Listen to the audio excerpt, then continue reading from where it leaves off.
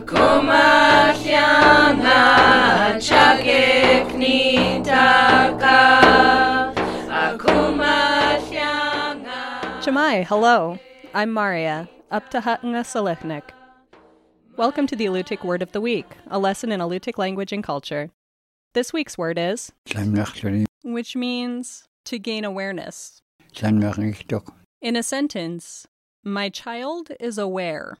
Why do toddlers like to say no? The answer lies in a baby's growing brain. In the transitions from infant to toddler, children develop their sense of self-awareness, both physical and emotional. By about 18 months, children recognize themselves as unique individuals. At this age, many know and use their own name, recognize their image in a mirror, share opinions, express personal feelings like pride and shame, and act with concern for others. Saying no or mine is an excellent indication of this transition. It shows that a child can express likes and dislikes, and that he understands he is an individual separate from his caregivers. This awareness is part of the process of gaining independence among toddlers who are also mastering walking and language. This transition to self-awareness is recognized in Alutiiq culture. In the Alutiiq language, speakers differentiate between babies who are unaware of their surroundings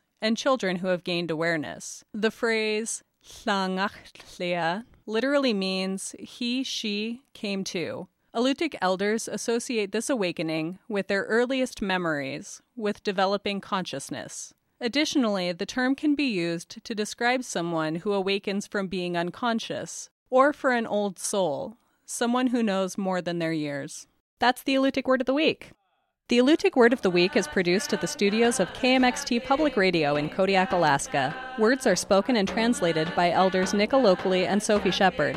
Lessons are written by the Alutiiq Museum with assistance from Kodiak Island Alutiiq speakers, Alutiiq Language Club, the New Words Council, and with mentorship from Dr. April Lactonen Counselor. Lessons are published in the Kodiak Daily Mirror each Friday. Please contact the Alutiiq Museum for weekly distribution of lesson copies by visiting the museum's website at alutiiqmuseum.org and find our podcast on the iTunes Store. And if you would like to learn more about the Alutiiq language, visit alutiiqlanguage.org.